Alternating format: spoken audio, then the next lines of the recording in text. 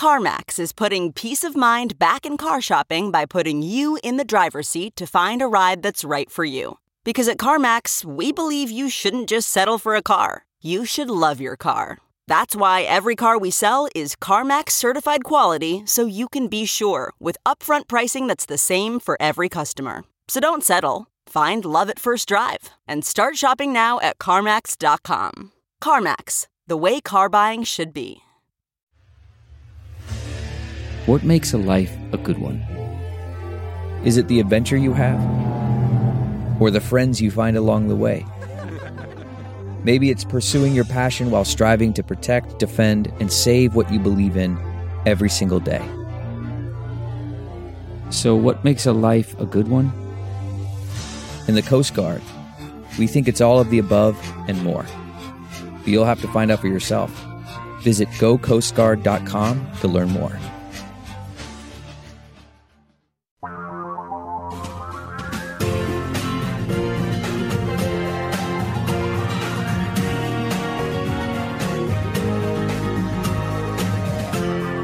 This is the Thom Hartmann Program.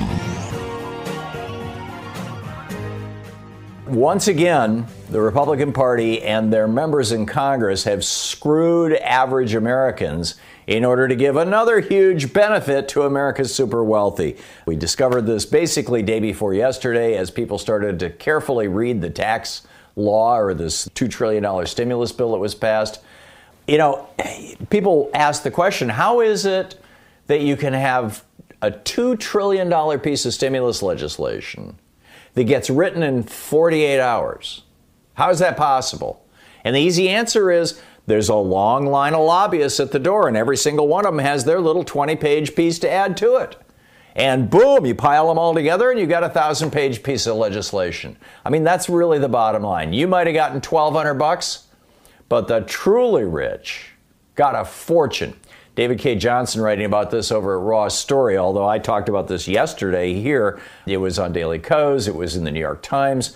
This is a quote from David K. Johnson. Quote, almost 82% of the tax savings will go to the Trump-Kushner family and 4,300 of their fellow millionaire landlords. End quote. It wasn't until after the bill was signed that we discovered that Mitch McConnell's buddies in the Senate had slipped in this little tiny provision that gave massive tax breaks and profits to real estate moguls, especially real estate moguls who had been making money on insider information on the stock market. And we don't have the absolute proof that Trump is doing that, but I would be boggled if he isn't. And of course, we don't have the proof because he's covering it up.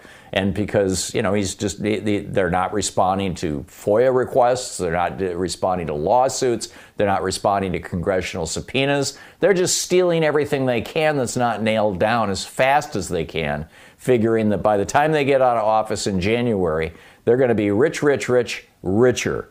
And, you know, the rest of us are going to be poorer. I mean, no wonder Donald Trump was so eager to sign this legislation. And now Mitch McConnell is demanding another $200 or $300 billion in bailouts to billionaires and rich people. And the Democrats, particularly in the House, but also in the Senate, are saying, no, not going to happen. But, you know, it's, Nancy Pelosi has been the point person on this, saying we will not pass another piece of legislation that doesn't take care of people first. $1,200 was throwing a bone to the dog. It's just nuts. And to add insult to injury, Donald Trump wants you to go back to work even if you could die. I mean, are you enthusiastic to be part of this gruesome experiment? There's literally a whole group of Fox-watching, right-wing hate radio listening people around the country who are protesting, honest to God, not making this up, who are protesting that they want the country opened up. And one in particular was particularly hysterical. Joshua Potash tweeted this. He says, you can't make this crap up. In Michigan, people are clogging the streets. And there's a picture of a downtown area, and I'm not sure if it's Lansing or Grand Rapids, but it's all these cars, you know, blocks of cars that have just kind of jammed the streets and stopped. It's called Operation Gridlock. He says in Michigan, people are clogging the streets with their cars to protest the stay-at-home order, which raises a really interesting question. If it's safe to reopen, why are they protesting in their cars? But anyhow, we had another legislator named Trey, who came out and said, sign me up. If it means dying for the economy, I'm willing to go. Right. So are you enthusiastic about being part of Trump's gruesome experiment? By the way, Congressman Mark Pocan will be with us in the second hour today. And can you make do with $1,200 for a 2 or 3 month period? Because it looks like that might be what it's going to be.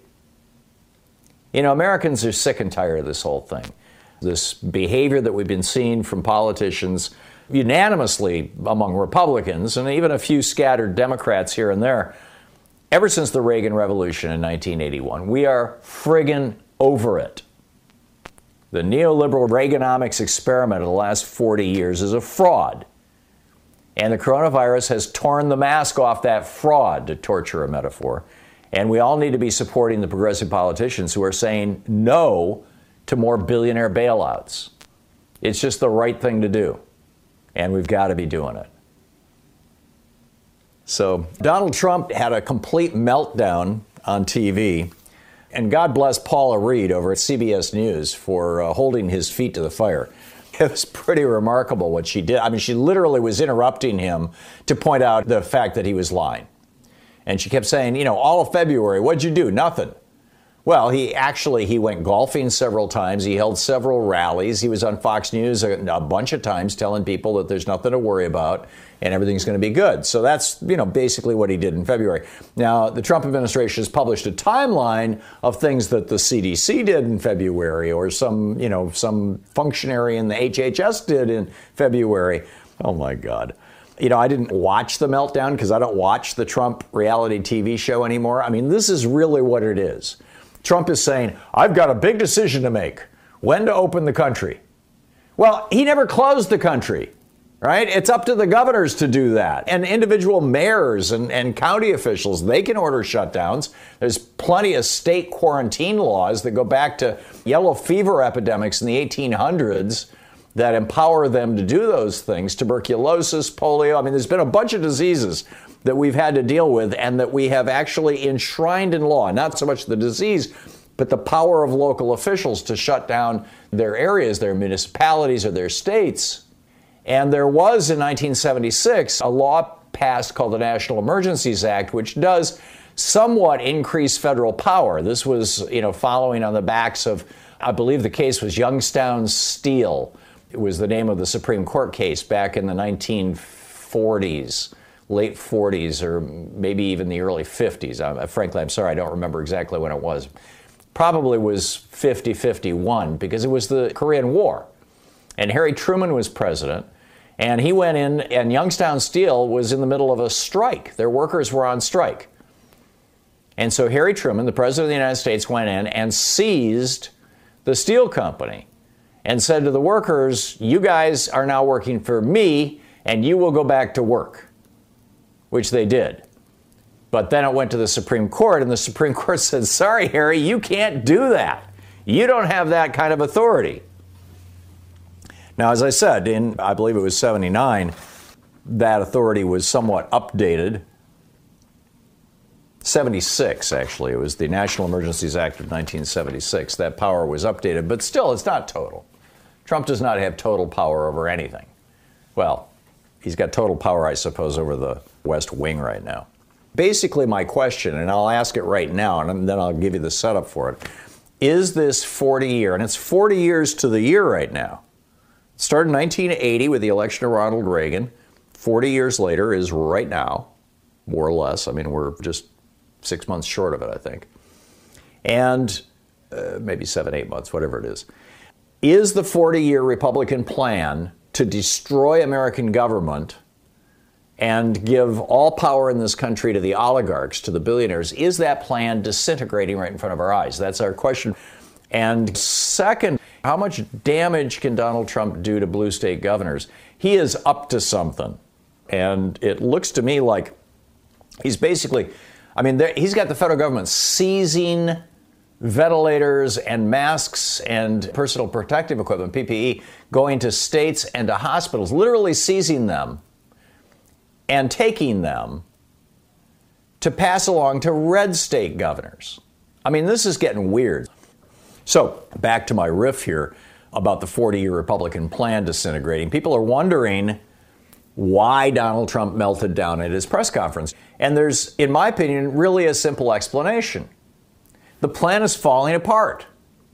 It's just that simple. It's literally falling apart. Back in 1980, when David Koch ran for president on the Libertarian ticket, this was kind of the beginning of the whole thing. Back in 1980, when David Koch ran on that ticket, and I'm going to read to you parts of his platform. This was David Koch's platform in 1980 when he ran for vice president of the United States on the Libertarian ticket. Got 1 million votes, by the way. We urge the repeal of all federal campaign finance laws. We favor the abolition of Medicare and Medicaid. We favor the repeal of the fraudulent, bankrupt, and increasingly oppressive Social Security system. We propose the abolition of the governmental postal service. We oppose all personal and corporate income tax. We support the eventual repeal of all taxation. All criminal and civil sanctions against tax evasion should be terminated immediately. We support repeal of minimum wage laws.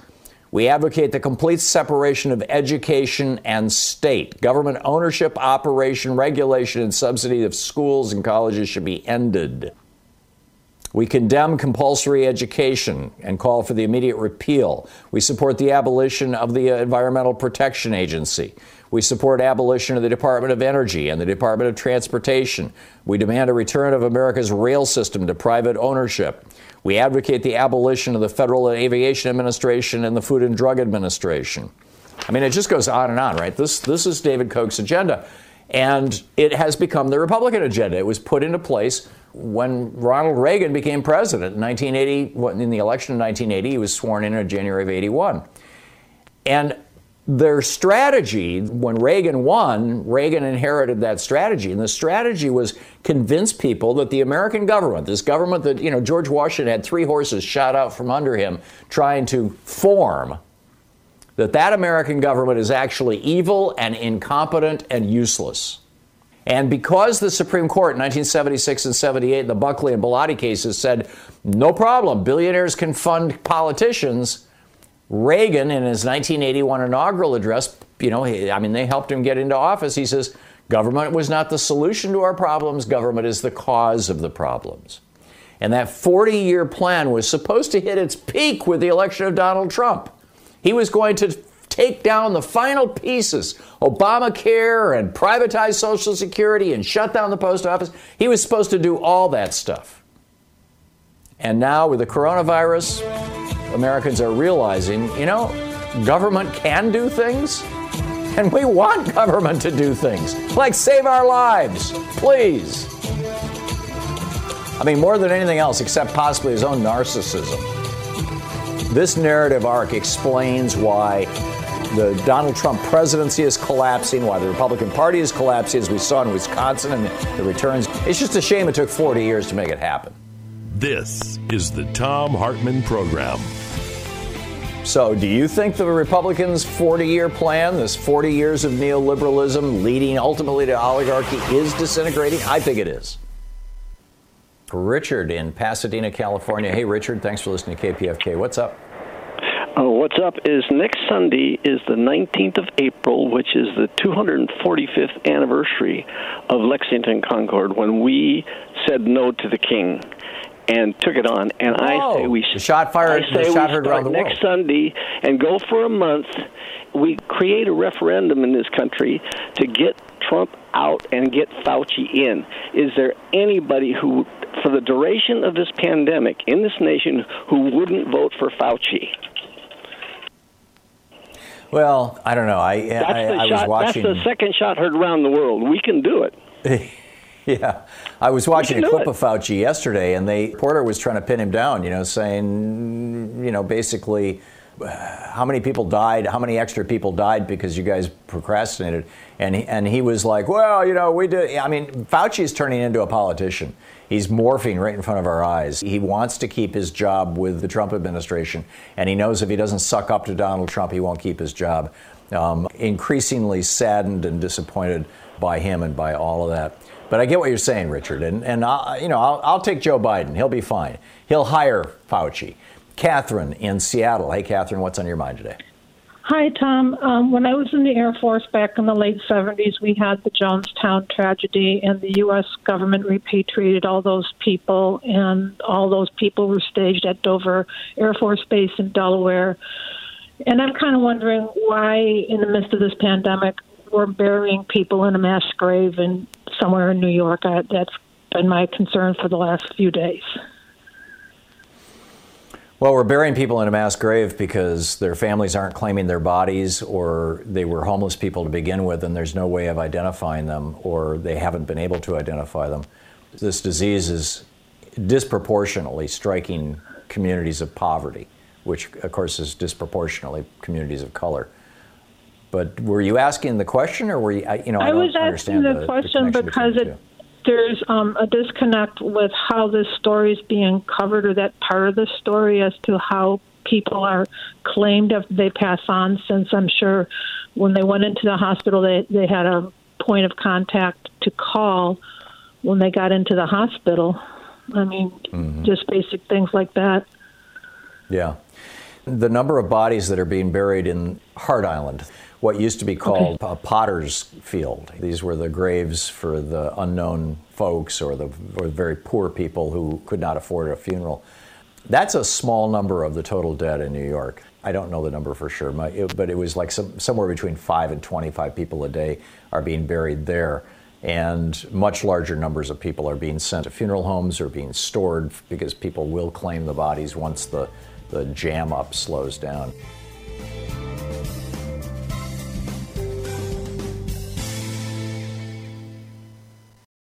Kathleen in Camden Township, Michigan. Hey, Kathleen, what's up? What's on your mind today? I was just wondering if you had noticed big protest in the Capitol today, protesting Gretchen Whitmer's lockdown. In Lansing, yeah. There was a guy tweeting about it, and he was like, the big protest, all these people showed up in their cars to protest the lockdown.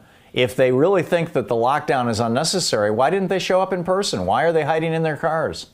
Well, a lot of them are not hiding in cars. They end up getting out, and they're 12 inches apart with masks, some of them, in clumps. I saw it on the newscast, but the whole line of reasoning, the mayor in Hillsdale, a nearby town also, Representative Luthhauser, they're addressing the concerns, and they're focusing on the cure being worse than the cause and so forth, and echoing these things instead of talking about measures to keep safe and keep people alive, and it just riles me up. This is how Fox so-called news kills people, a responsible manner to show our protest for not following the procedures to keep people alive in these times. Yeah, I'm with you. And by the way, it's not just you yourself. I mean, if there's some 20-something or 30-something who thinks that they're going to be immune to this, and maybe they are, they have a much lower risk of dying than somebody who's 40 or 50 or 60 or older. But if they get infected, it's not going to stop with them. We're finding that the average person is infecting several other people. I mean, there's different numbers running from 2.5 to 6, depending on where you're looking at. And by the way, when I was quoting death numbers in the previous hour, speaking of always trying to be accurate, I was quoting from the World Health Organization website. Sean pointed out to me the Johns Hopkins website. The WHO website is apparently updated once a day, and that was yesterday's numbers. Today's numbers for the United States from Johns Hopkins, 26,069 Americans dead as a result of Donald Trump's incompetence. Locally, we don't have any idea nothing's being recorded on nursing home deaths, etc., and people don't know, and they're not going to be told or informed by people that are denying that we need to go back, the cure's worse than the cause, and they don't take the precautions. Instead of settling people that are antsy, and I see it takes discipline for us to be in this situation, but we have to not be selfish and do what we need to do to keep my mother alive. My husband has underlying health issues that it could be devastating. we got to think beyond the politics, and it looks like they're stoking things instead of caring of people's lives. And it's very disheartening. Fox is doing this also to draw viewers who want to hear happy talk so that they can sell advertising to, big corporations that advertise on Fox. It is just so wrong. Kathleen, thank you for sharing that with us. Heather in Lansing, Michigan. Hey, Heather, what's up? Hey, Tom. I just wanted to give you just a tidbit of what's going on here with this stupid Operation Gridlock thing. I got an invite to the movement because I'm in Lansing and Facebook recognized that, so they sent me the invite. And they're so upset at the draconian measures that our governor, Gretchen Whitmer, is imposing on them and taking away their freedoms to go into the garden centers of stores because they're non-essential items. They've had to rope them off. These people had been spending time with their families shopping for rakes and seeds and mulch, and we had snow this morning, so I don't know what they think they're going to do. But they're not just calling for people to block up the streets in Lansing. They're saying, block up the highways, let our message be heard. And the reason they're doing it in their cars is because the governor had previously set out an order that said fines up to $1,000 for unnecessary assembly. So they're like, well, you can't fine us if we're in our cars because we're 6 feet away. And she's fighting this uphill battle with these uninformed or misinformed opinions and this don't tread on me mentality that is so pervasive here. And it's absurd. And the other thing that people are upset about is the fact that the people in the northern counties, as they call themselves, not just the UP, but the northern part of the lower peninsula, are being punished for the despair and illness that's pervasive now in Detroit counties, Wayne and Oakland and the surrounding areas. And they think they shouldn't have to self-isolate because all the sickness is in Detroit. And I just think, how is it that they're so ignorant in the purest sense of the word, uninformed over how this thing spreads? How do they think 156 people have died in Saginaw County? And how do they think someone in Charlevoix died? Well, because it spreads. It's not isolated. Right. And good luck closing a county. So they want to block up the highways and block up the city streets and get stuck sitting in their car. Oh, the other thing is they're thinking that she's trying to work in a little bit of a Green New Deal by telling people don't drive unless you have to. Stay off the roads. Well, that's just her trying to forward the Democratic policy. We need to recall the governor. They're calling for her impeachment. She's being sued by the landscaping companies. It's really ridiculous because they can't buy a rake. And I don't get the lack of mental faculty in this state where I was born. Heather, these are the exact same people, I would bet, who 8 or 10 years ago, or however long ago it was, were out with signs saying, get your government hands off my Medicare. Remember the Tea Party? Oh, yeah. There's a lot of Tea Party. You see yellow flags with the snake, don't tread on me still. And there are also the people that are in a hurry to line up at the bank and the credit union to get their deposit. So I don't have any tolerance for that. The people that take their families to Meijer and Kroger and the local grocery or Walmart because they don't have anywhere else to go. What is wrong with you? It's frustrating. But the poor governor, Gretchen, and they're also saying she's just trying to get into the VP slot. The poor governor is fighting such an uphill battle that isn't talked about anywhere outside of the state with her measures to try, in spite of their best efforts, to keep these people safe and the people they love safe. So I just wanted to share. It's really out of hand. Yeah, I predict this is going to metastasize, Heather. This is going to go, it probably won't go as big or as broad as the Tea Party did because that was, all those buses that people would show up for on the Tea Party protests. Those were $300,000 rentals, that Koch brothers and other right-wing groups, Freedom Works and groups like that were paying for. The other thing that frightens me about the future is when Trump tries to demand that the states open for business. Here, it will be Civil War behavior because there are so many people that want to go to the store and so many people that are trying to be safe that they are going to, they're going to rise up and bring their guns because they've stocked up on ammo. They've had to close the ammo stores for lack of bullets around here. And I'm just afraid of what's going to happen when Trump says we need to open and that woman from Michigan is not following blah, blah. It's frightening. And I'm in East Lansing, Okemos, actually, and it's pretty quiet. The streets are pretty quiet, and, I had to go pick up a grocery order because you can only stock up for so long. And there were maybe 20 cars in the Meijer parking lot, and I'm assuming they were shipped shoppers. Right. It's frightening, the mentality that's being broadcast around here, and I just wanted to share, because, please. Well, hopefully, unlike the Tea Party, this, I do think it's going to spread nationwide because it's being promoted by right-wing hate radio, and I'm sure it's all over Fox News this morning. But it won't have the big dollar funding from people like the Kochs. Or maybe it will. I don't know. We'll have to wait and see. Because the Chamber of Commerce is pushing really hard for this, quote, opening to happen.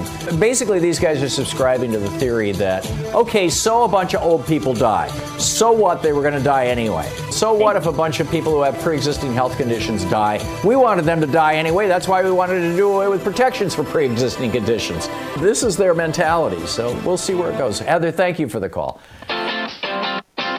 You're listening to Thom Hartmann.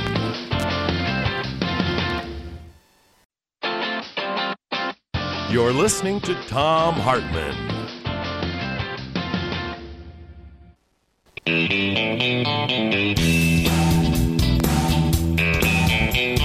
Thom Hartmann here with you. Okay, just this tweet by Donald Trump. Tell the Democrat governors, that would be Democratic. There is no such thing as a Democrat party. This goes back to some really nasty politicians in the 1950s saying, always call it the Democrat Party with the emphasis on the rat. The name of the party is Democratic. Anyhow, tell the Democratic governors that, quote, Mutiny on the Bounty, end quote, was one of my all-time favorite movies. Really? I mean, this was the HMS Bounty, and Captain Bligh was this insane, narcissistic, brutal, sadistic captain of this ship who tortured his own men, killed his own men, tied them to the mast. So anyhow, back to Trump's tweet. Tell the Democrat governors that Mutiny on the Bounty was one of my all-time favorite movies. A good old-fashioned mutiny every now and then is an exciting, invigorating thing to watch, especially when the mutineers need so much from the captain. Too easy, exclamation mark. Do you get how friggin' sick this is? How twisted and sociopathic this is? The President of the United States is saying that he is going to torture the governors of states who are trying to save their own people? Last week I was talking about an interstate compact. End the federal income tax. It's merely a wealth transfer system from blue states to red states. Well, I mean, Mississippi gets $4 for every dollar they send to Washington, D.C. Why? Just end the federal income tax. Mississippi can do whatever they damn well please. End the federal income tax, and the individual states can raise their tax rates to 30, 40, 50%, whatever they want, whatever the federal tax would have been otherwise. And then they can provide their citizens with things like Medicare for all and free college education and a good hospital system that can deal with the coronavirus and testing if the states had the money. So anyhow, that was my pitch. Well, now you've got 3 states in the West Coast, California, Oregon, and Washington State, who are joining with a couple of states on the East Coast and saying, we're going to create a compact, basically, and we're going to decide when we're going to open ourselves back up. Now, keep in mind, Trump never shut the country down, so he can't open it back up. The country is not shut down. You've got 8 states run by Republican governors where their people are really starting to get pissed off and frightened. You got 8 states run by Republican governors where they're doing nothing. But here is the President of the United States saying that he is going to punish the people of those states. He's going to increase the number of dead people in those states because he's unhappy with the fact that they're not acknowledging that his power is absolute. That's what he said, absolute. And then Mike Pence came out and said, yes, it's plenary. Plenary is a fancy word that means absolute. By the way, March of 2020, the month that just ended, was the first month without a school shooting since 2002.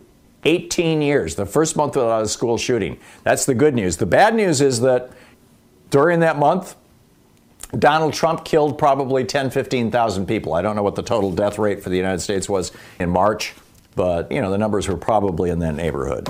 So whatever the school shooters didn't do, Donald Trump more than made up for.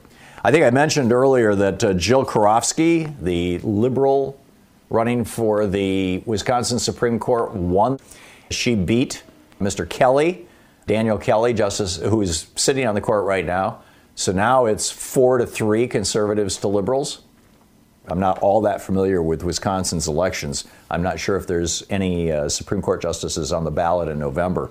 But this is telling us what happened in Wisconsin. I mean, these guys, Donald Trump and the Republicans in the legislature and the Republicans on the Supreme Court, the state Supreme Court in Wisconsin and the federal Supreme Court, all got together and said, we're going to force people to make a choice, your life or your vote.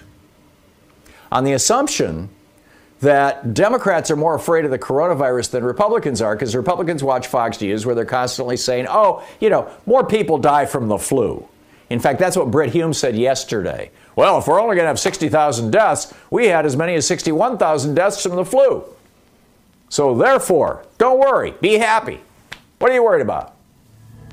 Well, that's because we've been sheltering in place for a couple of months. I mean, that's because the blue states did it right. Now wait until these mind-bogglingly incompetent red state governors start dealing with this. I think this is why Trump is literally stealing medical supplies from blue state governors. Do you think he's going to get away with it? You're listening to the Thom Hartmann Program. Or do you think that the David Koch, Ronald Reagan 40-year experiment, David Koch is, well, they're both gone now, is going to succeed or fail?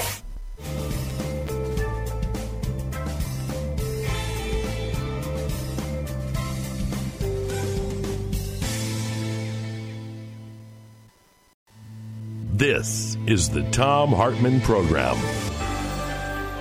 Today we're reading from State Capture, How Conservative Activists, Big Business, and Wealthy Donors Reshaped the American States and the Nation by Alexander Hertel Fernandez. This is from Chapter 1, titled The Most Dangerously Effective Organization. Want to buy a law? Teased the normally staid trade publication Bloomberg Business Week in a 2011 article. That piece explained how a relatively unknown group, the American Legislative Exchange Council, ALEC, could turn one bill idea from a business into many, many, many laws in exchange for hefty membership dues. Quote, corporations drop bills off at one end, concluded the journalists, and they come out the other stamped with the imprimatur of a nonprofit, nonpartisan group of state legislators. In the journalist's assessment, that process made ALEC a corporate bill laundry for the states.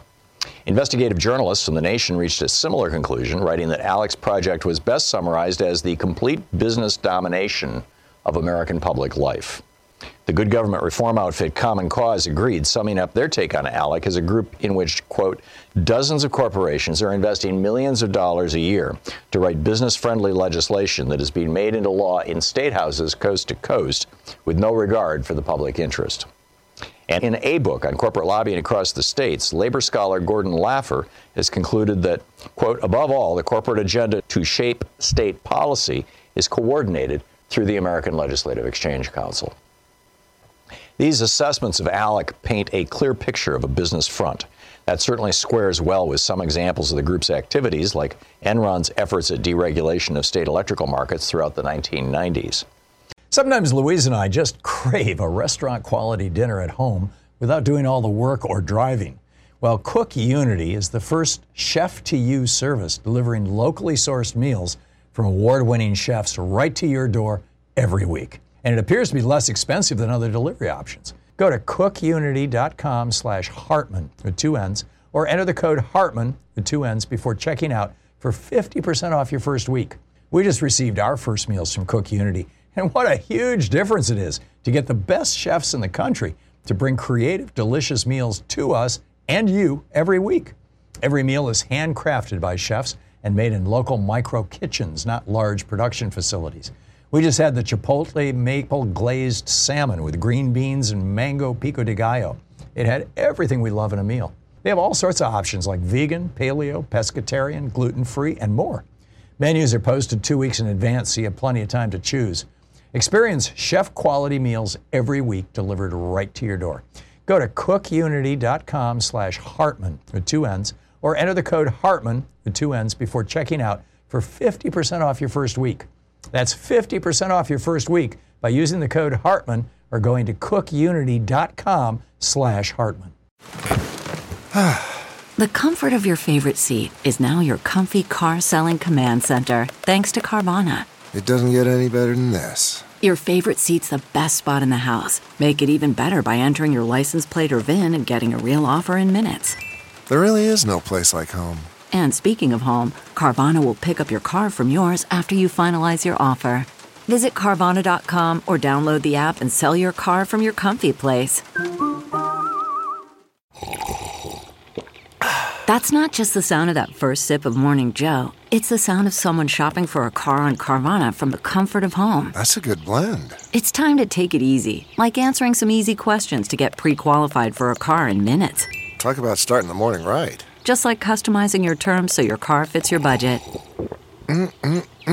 Visit Carvana.com or download the app to experience car shopping the way it should be. Convenient, comfortable.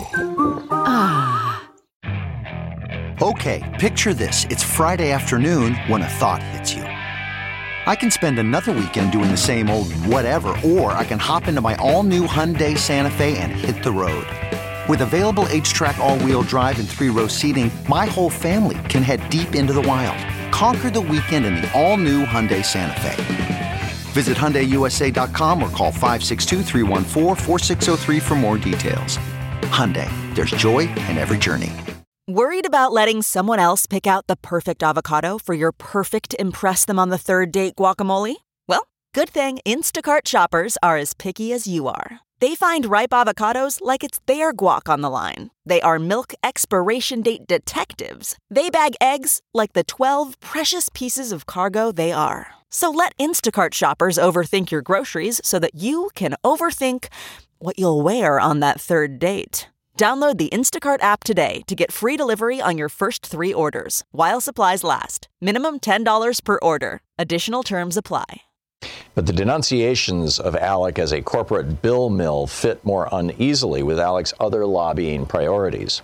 For instance, Common Cause has pointed out that in addition to lobbying for corporate tax breaks and cuts to regulation, ALEC has been at the forefront of efforts to introduce strict voter ID laws across the states. If it's voter ID, it's ALEC, declared one of Common Cause's directors. And earlier ALEC pushes prevented states from expanding legal rights to LGBT Americans and women. Where is the narrow corporate interest in these social issues? Another source of confusion comes from accounts of ALEC that emphasize its connections to Charles and David Koch, the 2 mega-wealthy libertarian industrialists who are often known colloquially as the Koch brothers. The Center for Media and Democracy, a left-wing group of muckrakers closely tracking ALEC, the State Policy Network, SPN, and Americans for Prosperity, AFP, have been quick to point out that ALEC has long received support from the Koch brothers' main company, Koch Industries. No one knows how much the Kochs have given ALEC in total, but the likely amount exceeds $1 million, estimated Lisa Graves, the center's head. That infusion of cash, Graves argues, has resulted in hundreds of ALEC's model bills and resolutions bearing traces of Koch's DNA, raw ideas that were once at the fringes, but that have been carved into mainstream policy through the wealth and will of Charles and David Koch. It is certainly true, as we will see, that ALEC has been supported by the Koch's main corporate arm. But to call ALEC part of the vast Kochtopus of organizations created and managed by the 2 brothers mischaracterizes both ALEC and the Koch network. ALEC is not now, nor has it ever been, part of the Koch's main network of political organizations. As best we can tell, funding for ALEC flows not from the Koch brothers' seminars of wealthy donors that finance their more ideological spending, but rather through their business. And unlike the other organizations that the Kochs direct, ALEC is not helmed by close Koch industry operatives. So if ALEC is not part of the Koch's main set of political organizations, what exactly is the relationship between the group and the Koch brothers?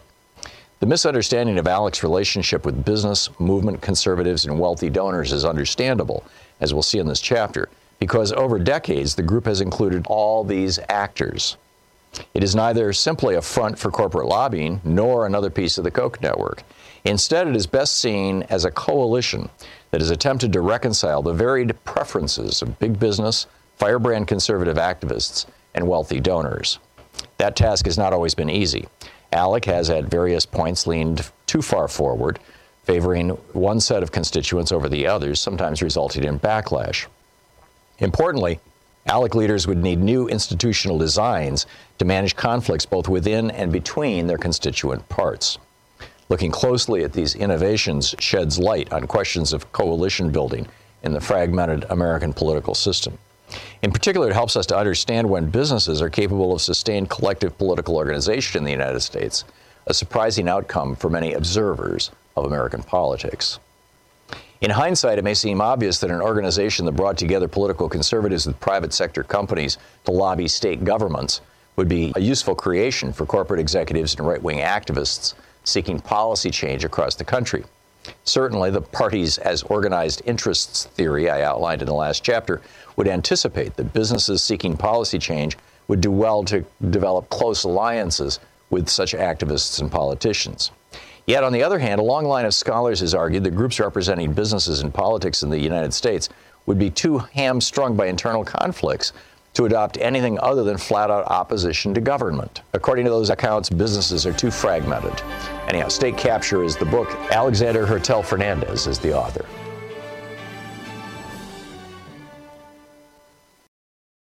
Tom Hartman here with you live from Portland, Oregon, and I got an email. Let me see if I can find it here in my stack. I got an email yesterday afternoon, and I printed it out. This is just the perfect moment. Got an email from, here it is, from Adam Brandon with FreedomWorks. FreedomWorks, of course, one of the organizations, one of the lead organizations that was, brought into being by the Koch brothers and the Koch network, the guys who led the Tea Party thing. And it's to Barney Rubble.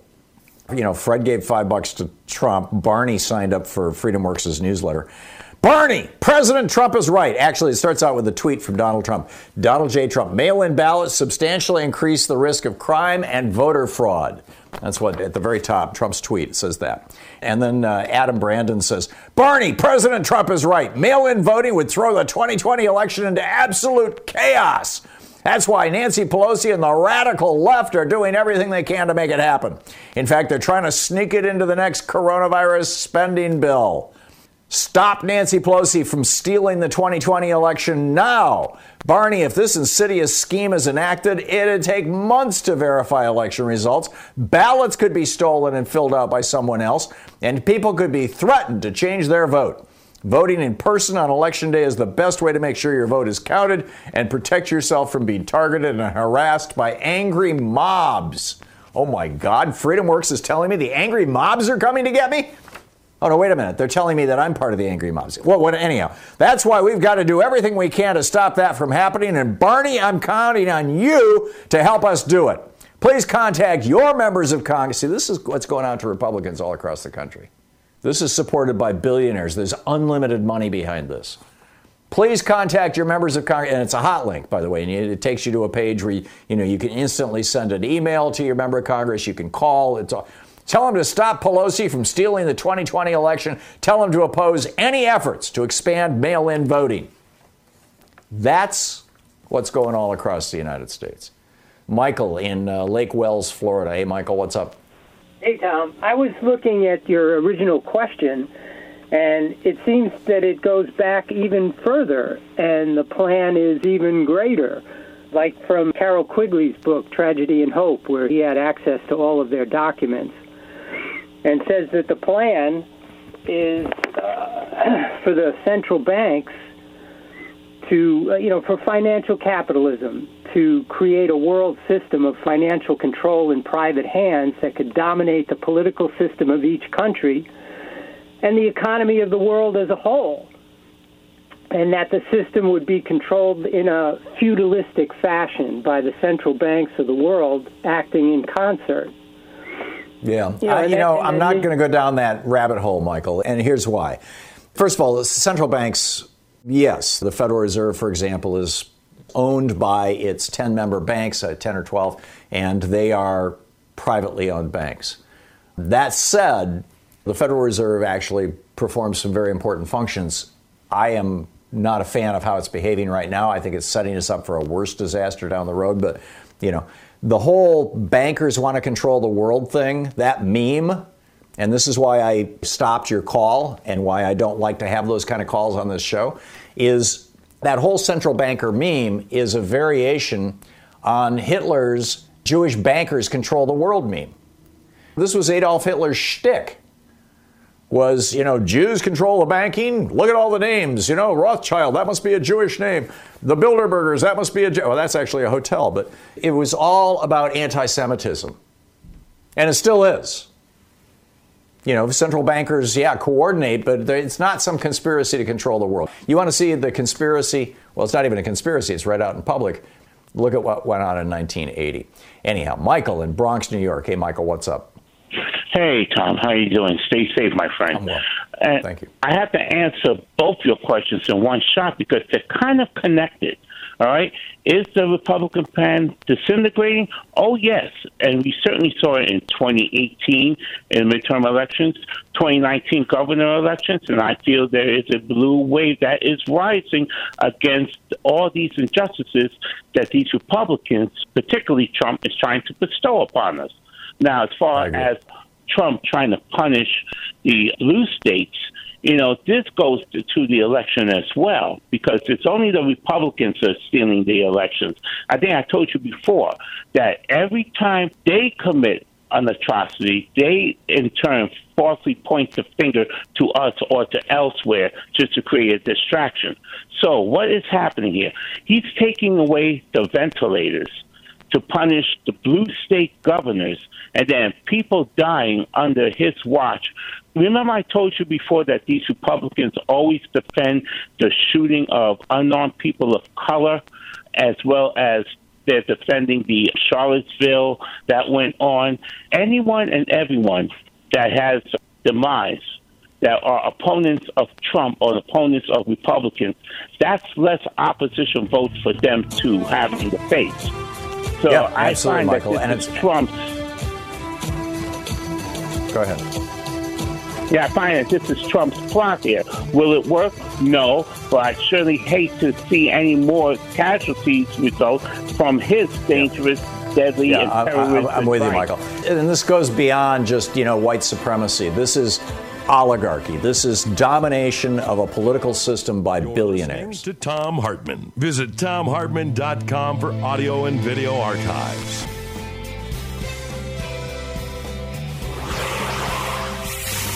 Morris in Long Beach, California. Hey, Morris, what's on your mind today?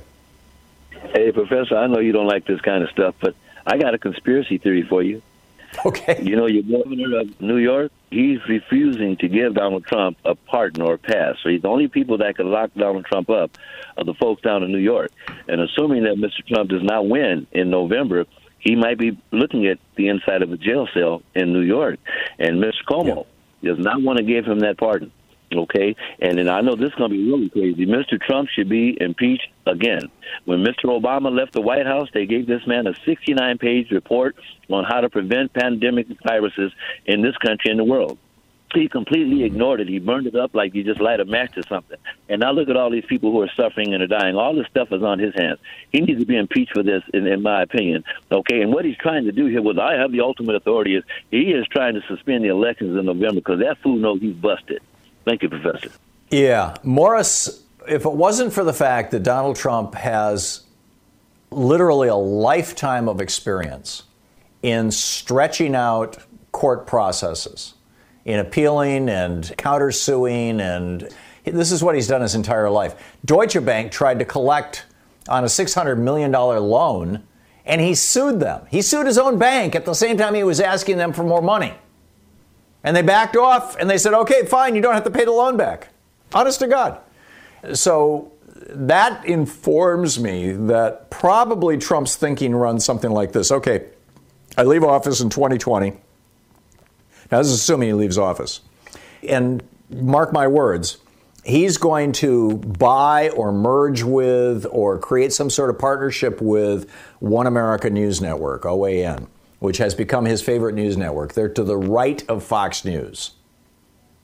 And he's going to form some sort of a partnership with them. Originally, when he thought he was going to lose in 2016, he was planning on starting a television network to compete with OAN and to compete with Fox News. But I think he's going to start his own television network after he leaves office in 2020. and become kind of a shadow government. I've been calling for a shadow cabinet all this time. I think he's going to create a shadow government. And, he's going to continue to dominate the headlines to the extent that he can, unless the news media says, okay, enough of the Trump show. And I think that he thinks that even if they can find, even if New York State, if Letitia James, the Attorney General of New York, can find evidence that he committed financial fraud, and by the way, that evidence is laying all over the ground. You'll recall 2 years ago, the New York Times laid out all of his tax frauds with his father's money. And it was so egregious that his sister, who participated in them, who was a federal judge, resigned from the federal bench, basically as a way to get immunity on this thing. So, I think he just figures that he can just bluff his way through it, bluster his way through it. He'll be 75 years old when he retires, as I recall, maybe 74. And he figures, he can make it another 10, 15 years, until he dies of old age or, some disease related to his lifestyle, hamburger, cheeseburger poisoning or something. I don't think he's that worried about it, frankly. I used to think he was very worried about it. I don't think he is now. I think he really believes in his own invincibility.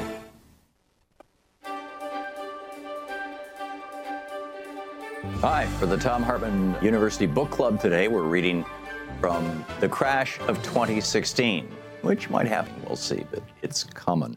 This is from Chapter 5. Chapter 5 is titled Reagan Kidnapped the Jetsons. In a 1966 article, Time magazine looked toward the future and what the rise of automation would mean for average working Americans. It concluded, quote, by 2000, the machines will be producing so much that everyone in the U.S. will, in effect, be independently wealthy. With government benefits, even non-working families will have, by one estimate, an annual income of $30,000 to $40,000. How to use leisure meaningfully will be a major problem. End of quote. And that was $30,000 to $40,000 in 1966 dollars, which would roughly be $199,000 to $260,000 in 2010 dollars.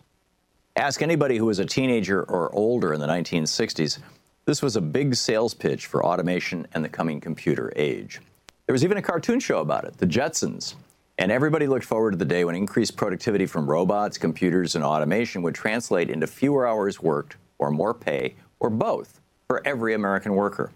And there was good logic behind the idea. The premise was simple. With better technology, companies would become more efficient. They'd be able to make more things in less time. Revenues would skyrocket, and Americans would bring home higher and higher paychecks, all the while working fewer and fewer hours. So by the year 2000, according to Time magazine in 1966, we would enter what was then referred to as the Leisure Society. Futurists speculated that the biggest problem facing America in that Jetsons future of the year 2000 would be just how the heck everyone would use all their extra leisure time. And of course, there were also those who worried about what kind of degeneracy would emerge when a nation has lots of money and free time on its hands.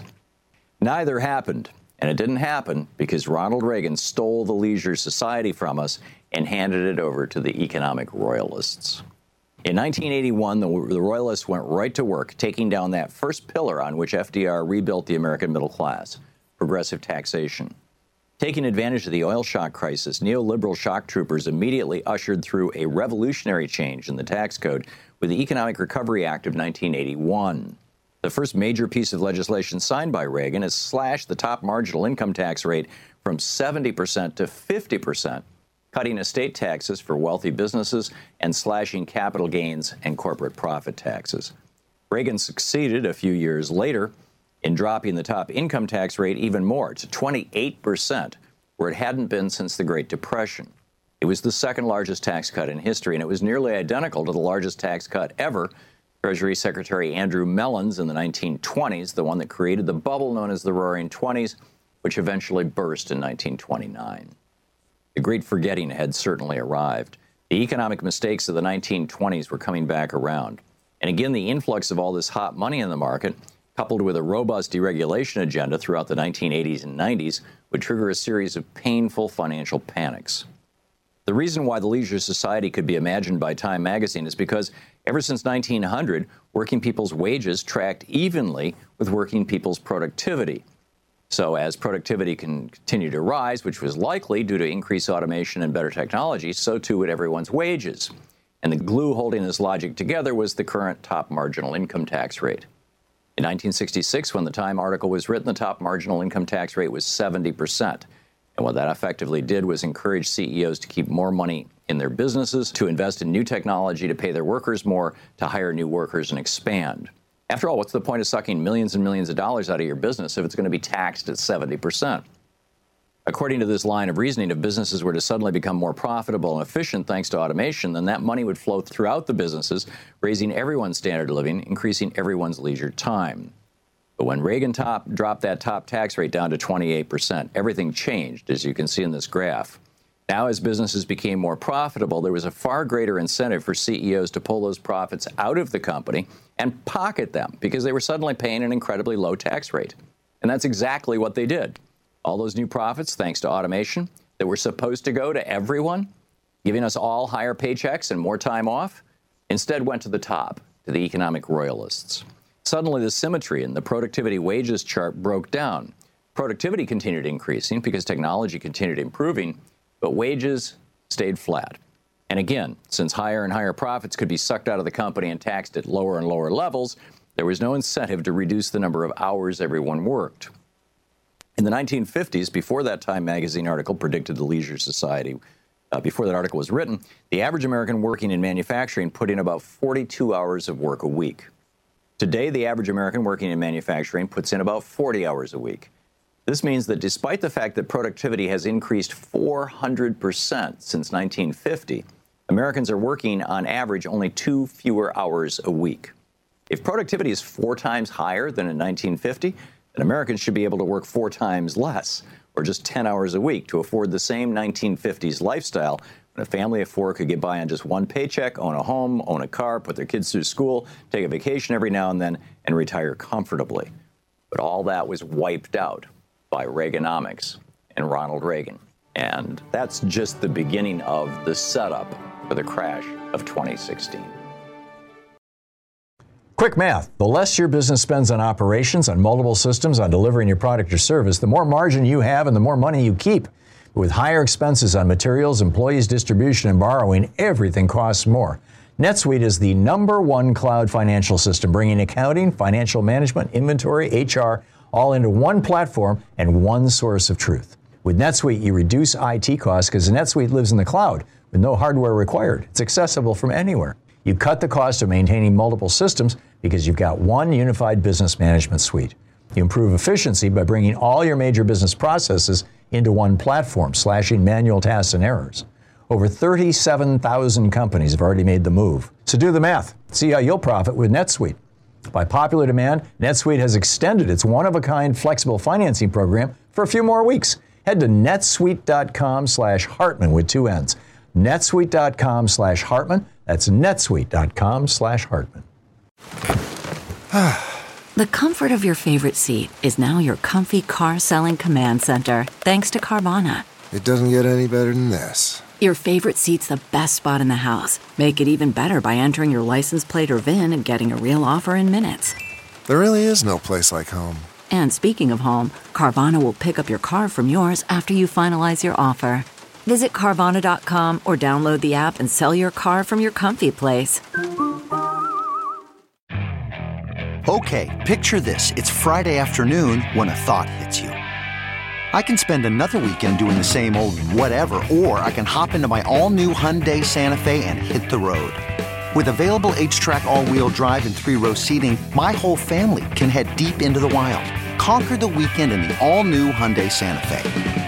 Visit HyundaiUSA.com or call 562-314-4603 for more details. Hyundai, there's joy in every journey. Okay, picture this. It's Friday afternoon when a thought hits you.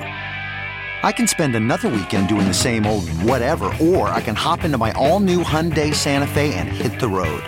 With available H-Track all-wheel drive and 3-row seating, my whole family can head deep into the wild. Conquer the weekend in the all-new Hyundai Santa Fe. Visit HyundaiUSA.com or call 562-314-4603 for more details. Hyundai, there's joy in every journey.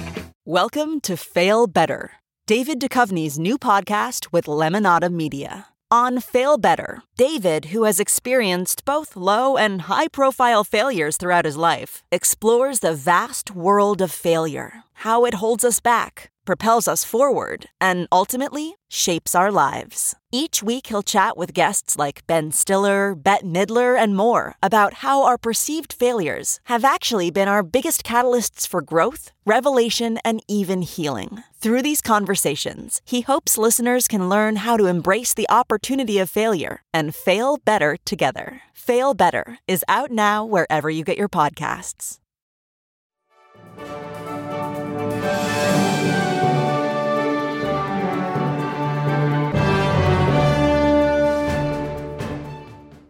Matt in Housatonic, Massachusetts. Hey, Matt, what's up?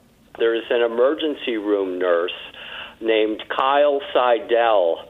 He just broke his silence because of a lot of Italian doctors are also mentioning something about this, that the ventilators are actually doing damage and that he's only giving oxygen now and that this protocol is a problem and is doing probably more harm than good. And I just thought it was something that should get out there as an idea. Yeah, it is getting out there. There was a fascinating piece about this. I don't recall where I read it yesterday. I think it might have been the Financial Times or maybe the New York Times. One of the things that they're just starting to figure out is that one of the reasons why people who are obese are at such a higher risk of dying from COVID or from the coronavirus is apparently because of the weight on their chests.